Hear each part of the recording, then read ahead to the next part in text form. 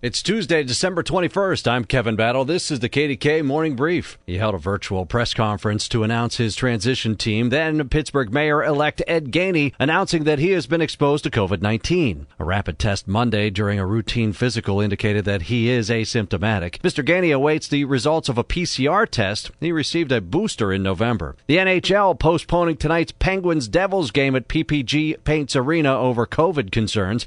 And Westmoreland County officials announcing that they will receive an estimated $22 million over the next 18 years to address opioid use and fund programs. It is part of a national settlement against McKesson Corporation, Johnson & Johnson, and Cardinal Health. The county recorded 123 overdose deaths last year.